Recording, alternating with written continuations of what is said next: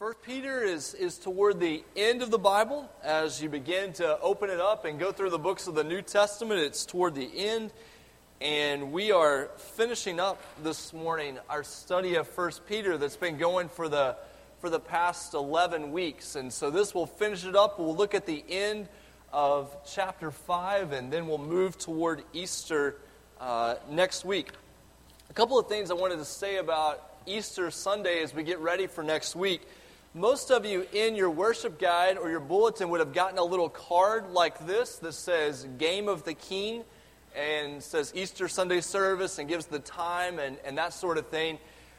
We give you this card not wanting you to keep it during the week because we assume that you'll remember Easter is next week, but we want you to give this card away. Use this card to invite family members, friends, neighbors, however you would like to use it, coworkers, whatever is appropriate and the Lord leads you in your situation. This card is for you to give away to someone, to invite them next week for the service. And as you exit the doors and leave this morning, there are extra cards available. So if you say, hey, I can think of 2 or 3 people that I would like to invite to come next week on Easter, pick up some of these cards and use them for that reason. And then as well, as you're leaving, we have these green cards to invite people to come to the Easter egg hunt. And so both of these are to be used. As we think about Easter next week, a couple of things to keep in mind. First, if you can, resist the urge to park as close to the building as possible. Let's save the good parking spaces for people who might be visiting. Same thing goes for your seat. I know you love your seat. You know, you identify your seat, but if you can do your best to scoot in next week and provide room for guests who are coming, out this top door as we go out this direction and as well this bottom door this direction, we have TV screens up on the wall, overflow areas for parents who need to go out with babies or toddlers. But you never know, because of the way spring break falls around here, you never know how a crowd is going to work on Easter Sunday. But if we do get very crowded in here, we're going to have overflow seating out that direction as well as over in the multi-purpose building. And so if you would give preference to our guests, we always want to do that, but especially next week. And do whatever it takes to resist the urge to say anything about someone if that is their only time that they come to church during the year. I know it's easy, we have all the little funny things that we say, but let's not forget, it takes a lot of courage for someone to walk into a church building if they haven't been there in a long time, or if they've never been there. You think of the first time that you got back into church, or the first time that you went there. That takes a lot of courage. That's not easy to do, and so let's be aware of that. And so no comments, no jokes, just nothing but love and preference and care for people who are visiting with us next week, and praying that God's Spirit would move there. So we've been going through the book of First Peter, leading up to Easter, and First Peter is such a good picture of what it means to be a Christian. This idea that God's power and God's love and God's hope are seen in Jesus Christ. And as God takes our lives, not just to make us better people, but He takes us in our sin and He forgives us of that sin through Jesus and makes us new. And so we begin to live this new holy life, except for the fact that this new life that we've been called to live, we have to live in the midst of a world that is opposed to God. And we have to live out that life in the midst of a world where we face suffering and we face difficulty and we face social embarrassment. And so 1 Peter says, you know what? Here's how you do that. Here's how you live this holy, transformed life at your job, in politics, in your family, in everything that you do. No matter what you face, this is how you're going to do it. And so we come to the end this morning, and there are 2 things that the end of 1 Peter teaches us about being Christian. And I get extra preacher points because they both start with W. Warfare and worship. Being a Christian means warfare, and being a Christian means worship. Let's look at 1 Peter chapter 5, starting in verse 8. It says, "Be sober-minded, be watchful. Your adversary, the devil, prowls around like a roaring lion, seeking someone to devour. Resist him, firm in your faith, knowing that the same kinds of suffering are being experienced by your brotherhood throughout the world. And after you have suffered a little while, the God of all grace, who has called you to his eternal glory in Christ, will himself restore, confirm, strengthen, and establish you. To him be the dominion forever and ever. Amen. And then in verse 12 through 14, Peter wraps up the letter. He says, by Silvanus, I mean, this letter was probably delivered by Silvanus, a faithful brother, as I regard him, I have written briefly to you. Now, granted, that's a pastoral briefly. You know, your idea of briefly in the audience and my idea of briefly are two different ideas. And so Peter's written for 5 chapters, but he says, I've written briefly to you, exhorting and declaring that this is the true grace of God. Stand firm in it. She who is at Babylon, Babylon is probably a code word for Rome. She who is at Rome or Babylon, who is likewise chosen, sends you greetings, and so does Mark, my son. Greet one another with the kiss of love. We don't take that literally, just metaphorically. Greet one another with the kiss of love. Peace to all of you who are in Christ. So as we come to the end of the study of what it means to be Christian, I want us to see 2 realities. First, Christians will face temporary warfare. We're not playing a game. We're in the middle of a war. And this is going to overflow into what we talk about next week. But we are at war. There is an adversary seeking to destroy the work of God and the people of God. He's an adversary who has already been defeated, but he continues to battle. He continues to try to cause trouble. He continues to try to destroy people's lives. The thief comes to steal, kill, and destroy, but Jesus says, I have come that you may have life and have it to the full. And so what we have to remember is that we are in the middle of a spiritual war. We are facing spiritual warfare. Now, when you think about this idea of spiritual warfare, most of the time our minds go to demons, they go to exorcisms, they go to all of these strange ideas that we encounter. Usually on spiritual warfare, people will go to one of 2 extremes. Either they'll become obsessed and they'll find demons behind every rock, or they'll say, that's foolish, those things don't exist, why are you worrying about that? It's not that big of a deal. And so what we find in Scripture is the reality is actually somewhere in between. It's the reality that there may not be a demon behind every bush, but we are in the midst of a spiritual warfare. That there is an adversary, an enemy, wanting to destroy our lives, wanting to destroy the work that God is doing in our lives and among us.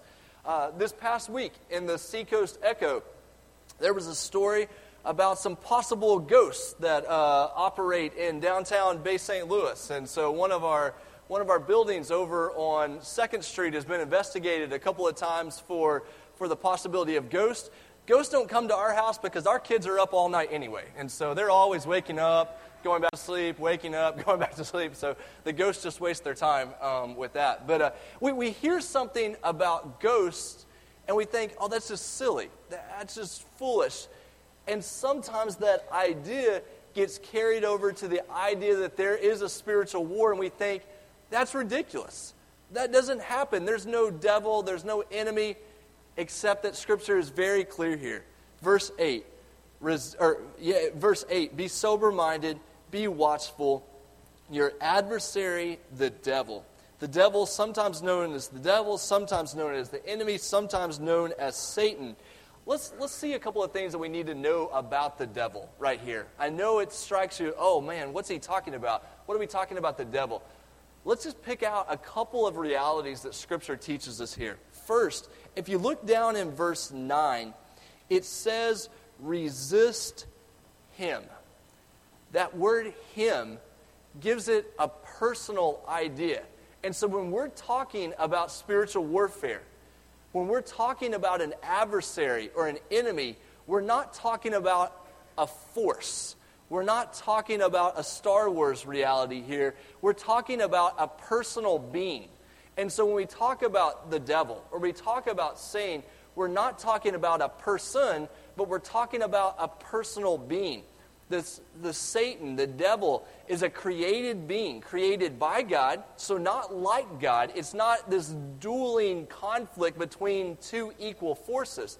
The devil and his followers who are opposed to God are created beings, but they're not just this random force that is out there like a magnetic force. They're given a personal quality. It says to resist him. The second thing it says, or it says before that, but it says your adversary, the devil, prowls around like a roaring lion. And so we have this idea that the devil is there with one purpose, and that is to destroy our lives. Sometimes that destruction happens through sin. Sometimes that destruction happens through bad things that happen in our life, and it overwhelms us. Sometimes that destruction happens because we just pretend that life is a game and just go about it however we want. But the enemy, the devil, is out to destroy us. And it says that he prowls around like a roaring lion. Now, what's the big deal about Satan being called a lion here? Well, the reality is that just before these verses, at the beginning of chapter 5, when Peter was talking to the leaders, he said that he wanted the leaders to shepherd the flock. And so he's just been talking about sheep. Now, what happens to a group of sheep when a lion shows up? Would you know that I had a great idea this week? I was going to find a YouTube video of a lion showing up to a group of sheep. One small problem. They're all pretty graphic when that happens. So I didn't want Debbie to answer a bunch of phone calls this week about why the preacher showed a video of a lion destroying a group of sheep. But if you want to Google or look on YouTube, you can see some lions attacking sheep. But the idea that the devil prowls around like a roaring lion, we are like sheep, the flock of God. And so when the lion shows up, the sheep scatter. That's the first thing that happens. When Satan begins to come and bring influence and bring destruction among a group of people, hopefully it brings us closer together to care for one another. But you know what often happens when someone's facing spiritual warfare?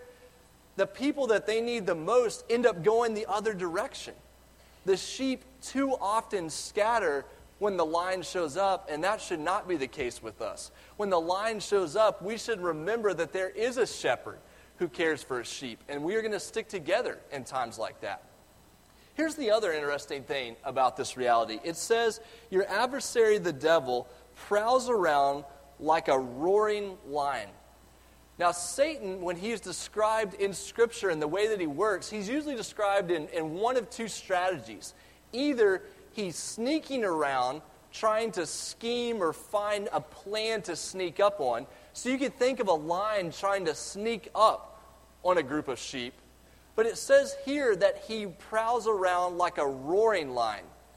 When a lion roars, it's not trying to sneak up on anything. I don't know a lot about animals, but I do know that. When the lion roars, he's not trying to sneak up on anybody. What's he doing? He is showing his power and hoping that that power will so scare the enemy, will so scare these prey that he's going after, that they'll freeze and he'll be able to attack. Sometimes when Satan shows up in our life and when we're facing the enemy, sometimes it will be a very sneaky attack. At other times, it will be an in-your-face roar. And most likely what Peter is talking about here is he is talking about the physical suffering, the opposition that these people are facing because of their faith. And Satan is roaring at them in this pain, in this social embarrassment that they're facing, in this opposition they're facing, hoping that because of that, he will be able to destroy them. There may have been times in your life that you have faced such intense suffering, such intense pain, such intense embarrassment, such intense opposition that you knew that the enemy wasn't trying to sneak up on you. He was simply roaring in your face.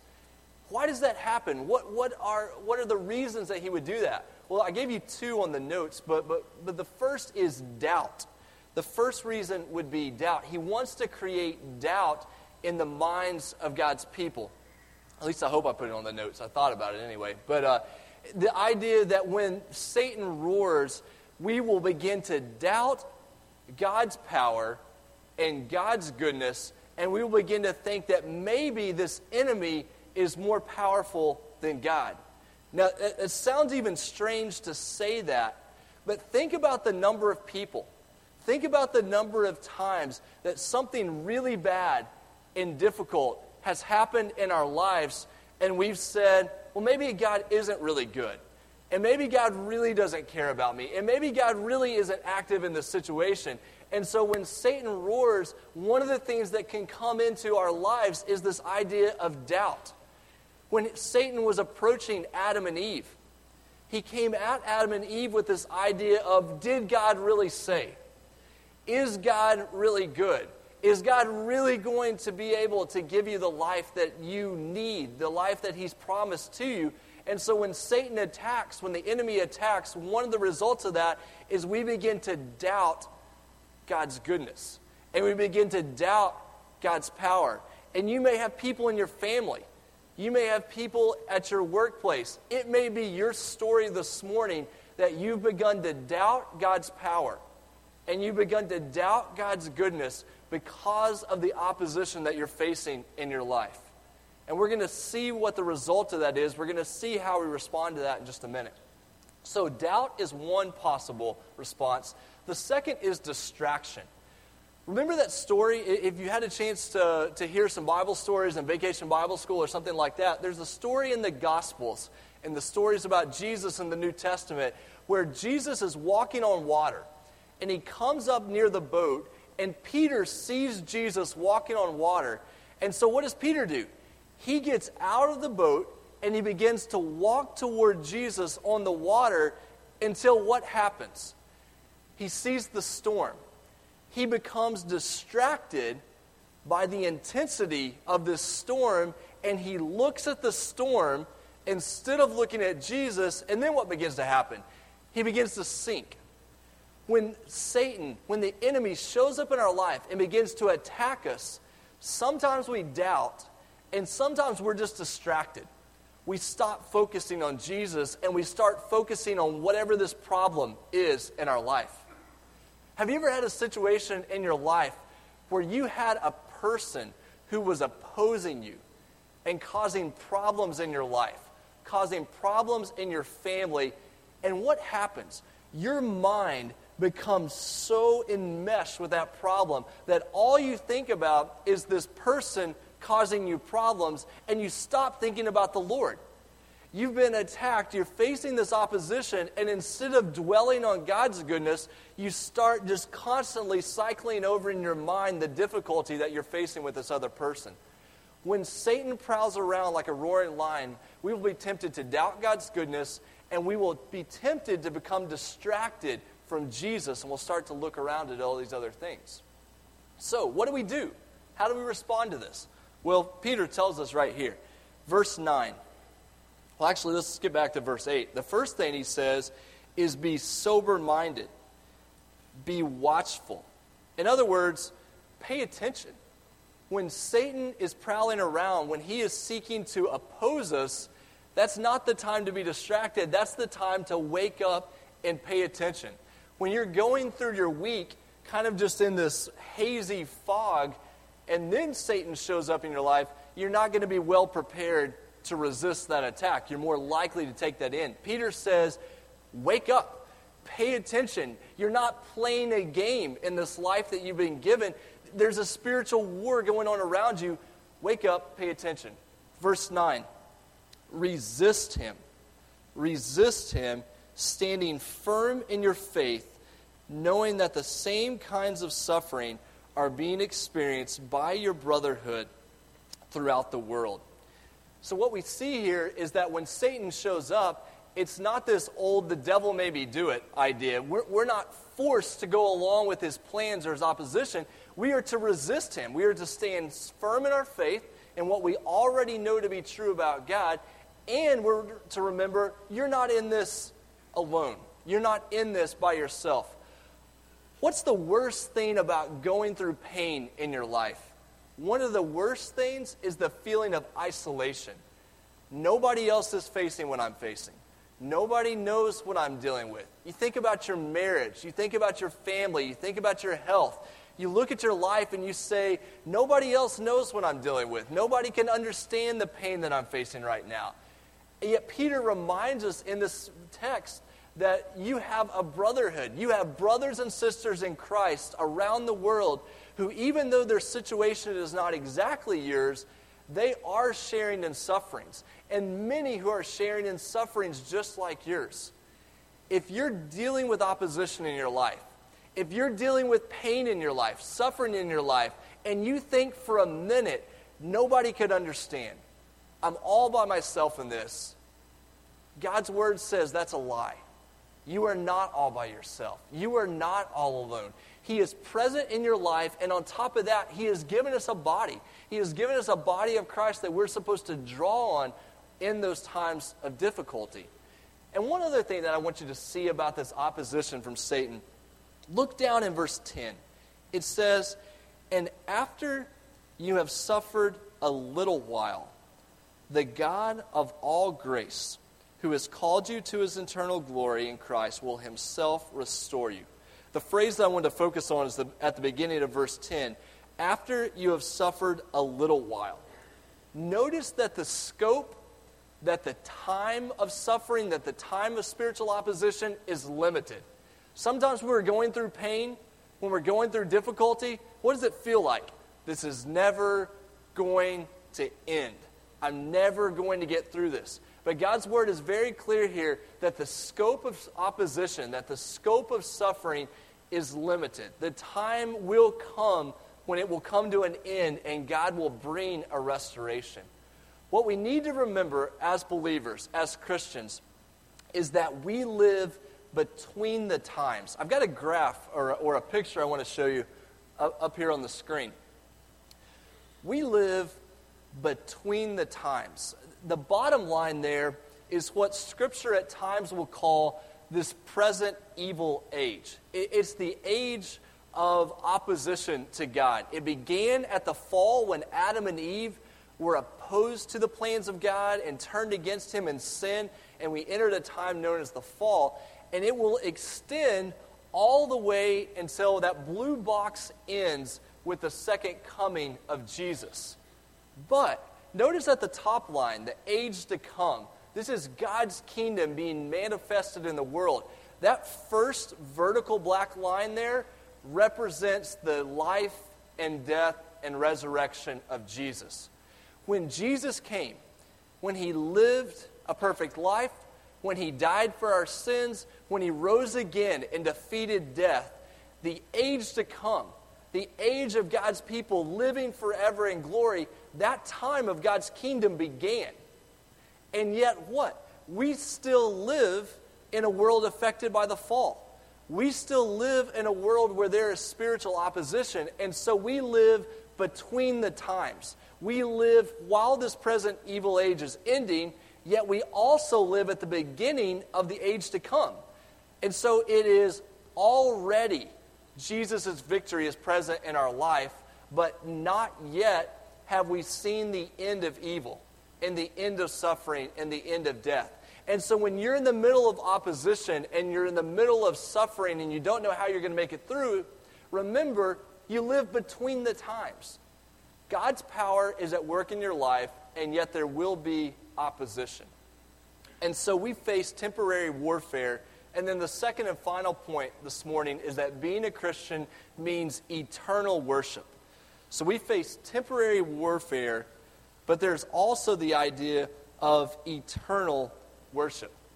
When we are facing difficulty, when we are facing suffering, one of the most powerful things that we can do is worship the Lord.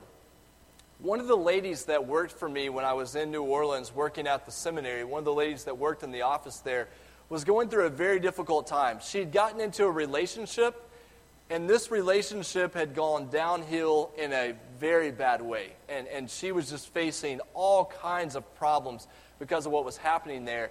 And it kind of reached a climax where she was in some major danger, to put it lightly. And this relationship was falling apart on her. And that night, she was scheduled to go and sing as a part of a choir at this local church. And she said, I can't go. I cannot go and worship the Lord in the middle of this opposition, in the middle of this suffering. Yet as we started to talk about it, she realized that the most powerful way that she could resist Satan's influence in her life at that moment was to do exactly that. It was to go to this church and to be involved in musical worship to the Lord and to say, I'm not going to allow Satan to hold me down. I'm not going to allow this opposition to hold me down. I am going to respond in worship because God is worthy.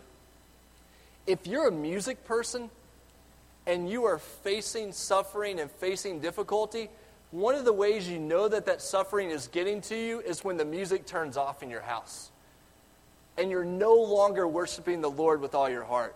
Or if you're a person who loves the outdoors and you're facing suffering and you're facing difficulty, one of the ways that we know that it got to us is when we're no longer going outdoors and we're no longer doing those things that bring freedom and joy into our lives that God has given us.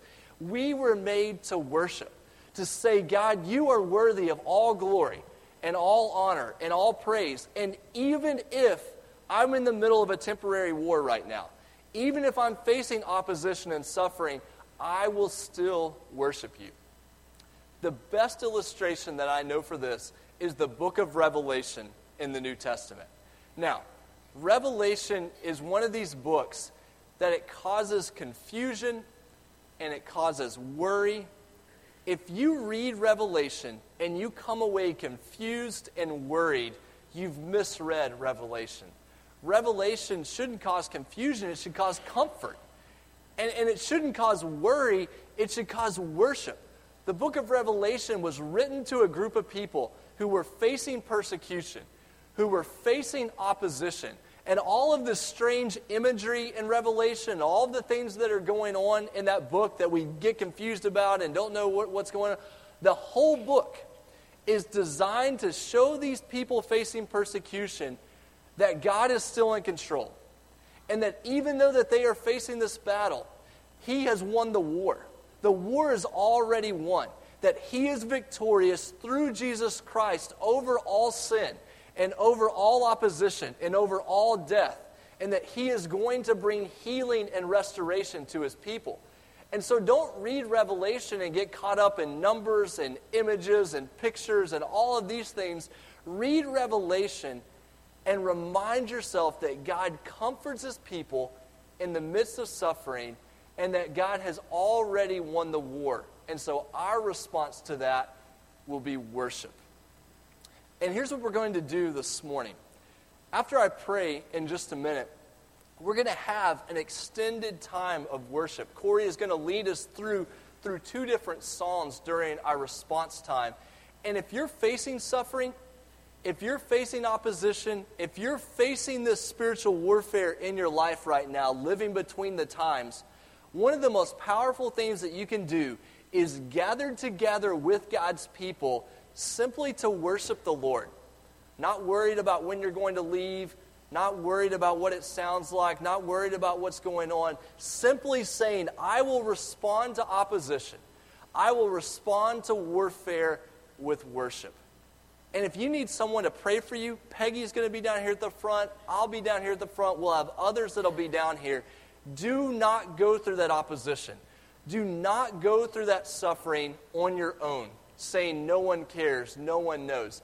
There are people who know, and there are people who care. And even if we cannot understand your situation exactly, we will be there to love you and to point you to Christ, who has defeated all sin, who has defeated all evil, who has defeated all death.